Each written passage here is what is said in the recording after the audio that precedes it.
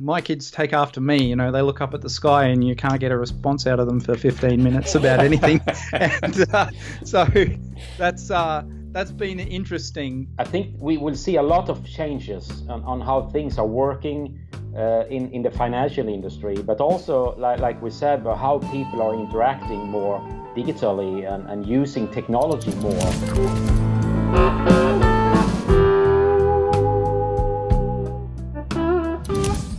Welcome to another special edition of CoinGeek Conversations, speaking to people in the BSV community in times of lockdown. This week, I spoke with Stefan Nilsson, CEO of Uniswap, and Charles, you spoke to Brendan Lee from the Bitcoin Association. How did that go? Oh, well, it was great. Great to be able to talk to Brendan in Australia, all the way from where we are in London.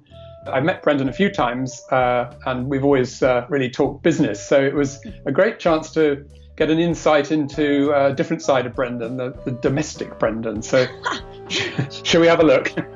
Great. Brendan, hi, how are you doing? I'm very well, thank you, Charles. Now, where are you? So I'm in Toowong, which is a suburb of Brisbane in Australia. So, and what part of your house are you in exactly? You look like a DJ.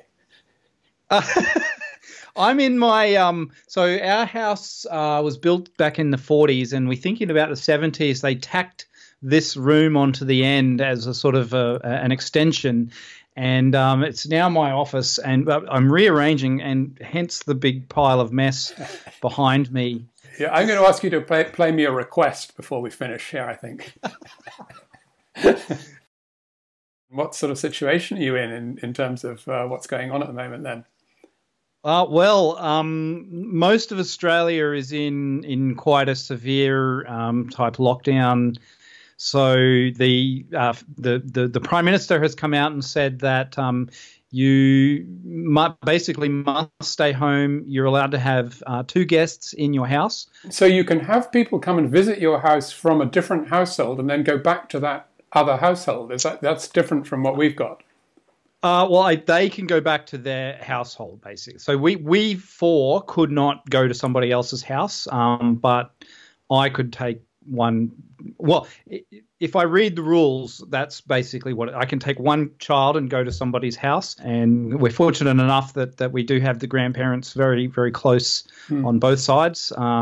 Except, my wife's father actually went down to Canberra, which is about probably, I don't know, 1,400 kilometres south, and now he's stuck. He can't get back across state lines.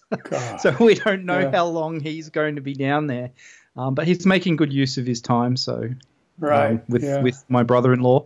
So, everyone has a different story of the strange things that this has meant for them, I think.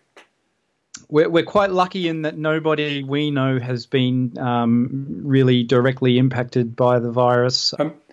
And how are you doing? How does it work for you in this sort of food situation?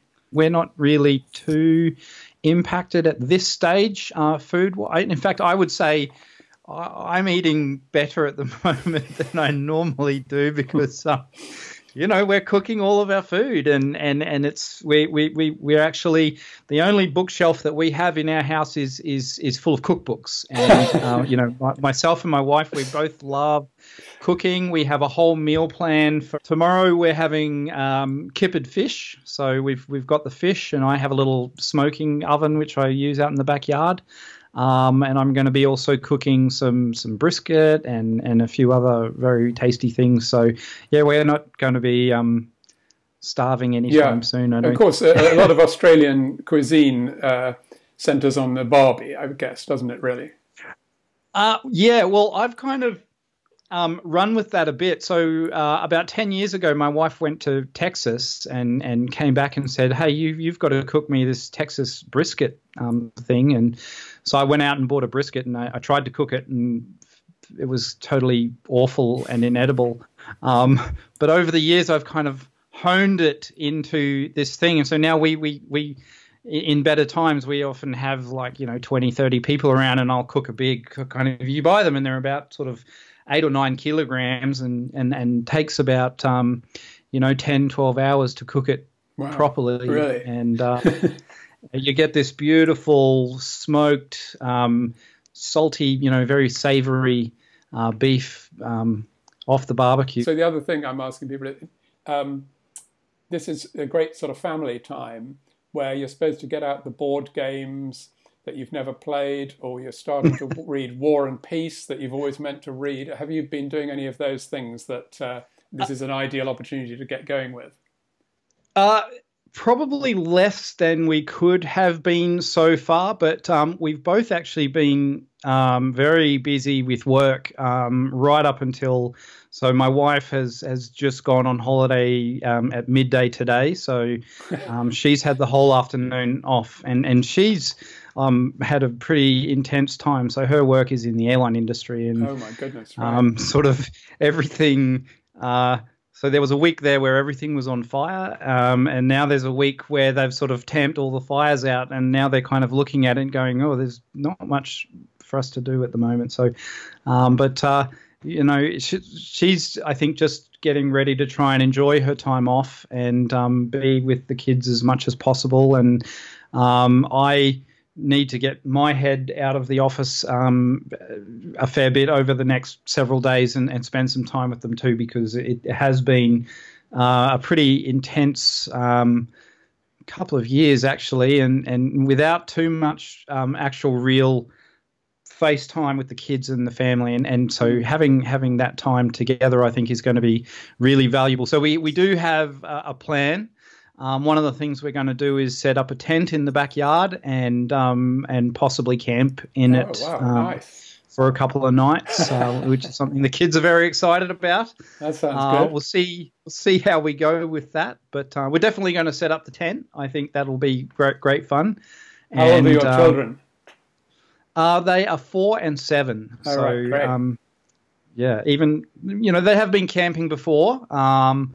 But we've never done it in the backyard, so that sounds great. We'll see how it goes. Yeah, that's good. Yeah, one of the funny things about this whole situation is that the difference between a weekday and a weekend day is there really isn't any, and so you just have to sort of say, "I must remember that I'm not working today." And you say your wife's taking the afternoon off, but I mean, all it is just doing something different, isn't it?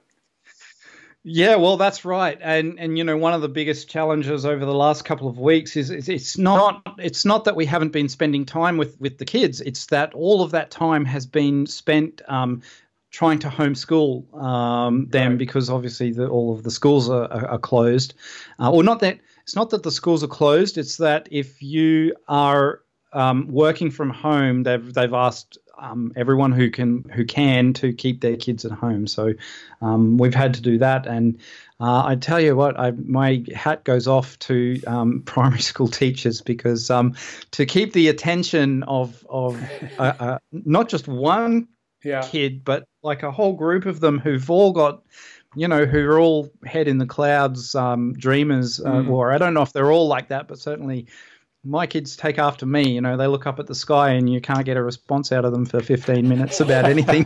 And so that's been interesting. But we're finding ways around, like through that, and getting them excited about learning and finding not just how to teach them, but the things that they actually want to learn, and which I think is as important as the way that we teach it. So, I mean, my 4-year-old kid uses Handcash, and she can sends money to her brother. Like, that's great. The next generation. So that's it. Exactly right. I'm waiting for my VCR moment. So I remember when I was about probably 8 or 9, and my parents had bought this VCR, and my mother couldn't set it up. She couldn't program it, so she had to get me to do it. And this little 9-year-old kid, programming the VCR, and figured out, well, what is it going to be that I pull out of a box and set up, and I just cannot use it, but my kid can just pick it up, and here you go. It's interesting you say that, because I have yet to hear, but I look forward to hearing somebody saying, the younger generation, they were just born understanding Bitcoin, Yeah, and that's a really interesting thing. I'd love to be trying to get younger people, actually have this material being taught even at sort of high school level, so that because I think Bitcoin is going to become something that is crucial in the IT industry. Basically, any project that uses the internet and is exchanging information is going to be making use of the ledger, and it's either it's going to be accessing information off the ledger, it's going to be making payments on the ledger, it's going to be doing calculation based on these big information sets on the ledger. So the sooner we can teach those young up and coming kids who've been exposed. So this is really, you probably can't see it, but just here I've got Raspberry Pi set up here for my son, and he's loving learning how to program. And I'm really looking forward to the time when I can actually be teaching him how to use this system and make it do things for him, and start earning it. Well, you just need to refer him. Service. Just need to refer him to the Bitcoin SV wiki. I'm sure he can find a lot of useful stuff there. I would love it if he was able to go there and read that and come away with a working understanding of things. But I think it's probably a little beyond him at this stage. But maybe there's call for a more simplistic, or not simplistic, but like a less technically in-depth layer on there. So that's a project for the future. Yeah, maybe, yes. So Brendan, thank you so much for talking to me, and I hope your camping trip goes well. I'm sure it'll be fine. I'm actually quite looking forward to it. Well, at least the traffic won't be too bad to get there. Yeah, that's right. It's so quiet at the moment, but we're looking forward to the break. It seems it's bringing out the inner teacher in many parents out there. Exactly. Well, Brendan certainly could. In fact, his job at the Bitcoin Association that he's started relatively recently as a training and development manager is a kind of teaching thing. So I think he's a natural, but not all parents are going to find it quite as nice as he does, I don't think. So it could go either way, probably. That's a good point. Some will be like, get him back in the classroom. Yeah, exactly. Well, this is an interesting segue, because my conversation with Stefan almost takes us out of a domestic focus and back into the workplace. Should we have a listen? Great. Let's have a look at Stefan. At the moment, we are in Norway, just outside of Oslo. So I live like 20 minutes south of Oslo. And I know you were one of the first European countries to kind of take more stringent measures and go into lockdown. Yeah, they were very quick to do that here. Close down schools and borders and everything. There is many ways to see it.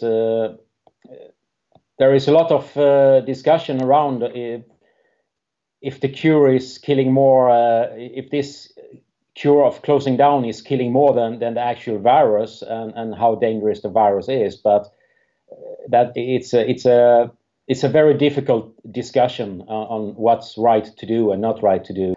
And where we are, most of our customers at the moment are in the seafood area, seafood industry, and they also been hit rather hard. Because all the restaurants and so on are not buying any fish anymore. Yes. At the same time, the customers that we are working with now is the one who is breeding fish. So not wild, but they're breeding it. So they are still breeding it. They still have their gold in the water. Just getting more and absolutely. They're replenishing their stock, almost taking the time. And when do you have the time to do it normally? Exactly. And what we actually seen, which has been very good for us, is that now they have time to actually think about how to use systems like ours for global traceability and product provenance and product quality. So the customers, we are very fortunate in that way that now we can have a dialogue with our customers and start focusing on this, because what they told us is that now a lot of people outside of the industry has now got the interest to know more about the product. Where does it come from? How secure is it? How safe is it? And that's exactly what we deliver to them. Yes. So, I mean, at least in a sense, then it's almost like you say, we can almost take stock and take the positives and use the time wisely. So for yourself, I mean, working from home, how does this impact your life? Yeah, I saw this picture the other day about the environment for a programmer. It's a computer screen and a keyboard in normal times, and in Corona times, same picture. So, we are a very distributed team. So we are in Norway, Finland, Belgium, Croatia, the States. So we are always very distributed and work via video conferences like this. What do you imagine might be some of the changes to our society as a whole when we come out the other side of this? Yeah, I think we are in a super interesting period right now financially, because the financial system that we have or had, or how I should say it, was on the brink to collapse anyway. And what's so interesting to see is that now in our environment with the Bitcoin SV and blockchain, that we have a lot of solutions to these problems, and we have solutions that is proven up and running. So I think we will see a lot of changes on how things are working in the financial industry, but also like we said, about how people are interacting more digitally and using technology more. If you're able to digitize something as huge as the fish industry's supply chain, I mean, this just shows how it could obviously roll into other industries as well. It's a huge opportunity. Exactly. Yeah. So like we used to say, as our Uniswap platform is for anything in the supply chain, but we just created one industry vertical to prove our case, and that's now that is expanding in our hands, because this small seafood thing that we thought it was is not that small. It's a multi-billion-dollar industry, and it's just growing. And if we can do something in the seafood, if we can track a fish somewhere from egg to consumer, then we can track a phone or a car or a shoe or medicine or fruit or whatever you like to trace. And another thing that's been discussed some here is also to have other voting systems, to have more secure and auditable voting systems. Has been discussed a long time, and I think we are coming into that phase now in the world that we will need that as well. And especially when something like this, a global pandemic, hits the world sphere, it's interesting to see how every country might be reacting differently. But ultimately, the way it is now with globalization and travel, whether it be people or trade of goods, we are one. And this brings it into the forefront. And we have to learn how to exchange information securely and in an auditable way. I absolutely agree. So just to end off, have you got any tips that maybe you could share for people on coping with staying at home for such extended periods? It's very important to look away from all the news, where you get all this negative information all the time, wherever you look. But just look outside the window here, and you see blue sky, the sun is shining, people are running, walking, and just look at the good things that we have. We are living in a world that is fantastic, and we never had it as good as we have now as a human race. So true. And I think the period that we are going through now is just an end step to next evolution of humankind. I couldn't agree more. I love it. Really, it's philosophical. I agree with you. It's so true. I think after this, the world will be a much better place, and people will be have a better life. Stefan Nilsson there, and you can see what an optimist he is. I think that is the sign of a true entrepreneur, always finding the positive in every situation. And Stefan has certainly got that, hasn't he? That's so true. It's great to see. And a thank you to Stefan and Brendan as well for speaking to us. We hope that you'll join us again next week for CoinGeek Conversations. Like, share and subscribe. Bye.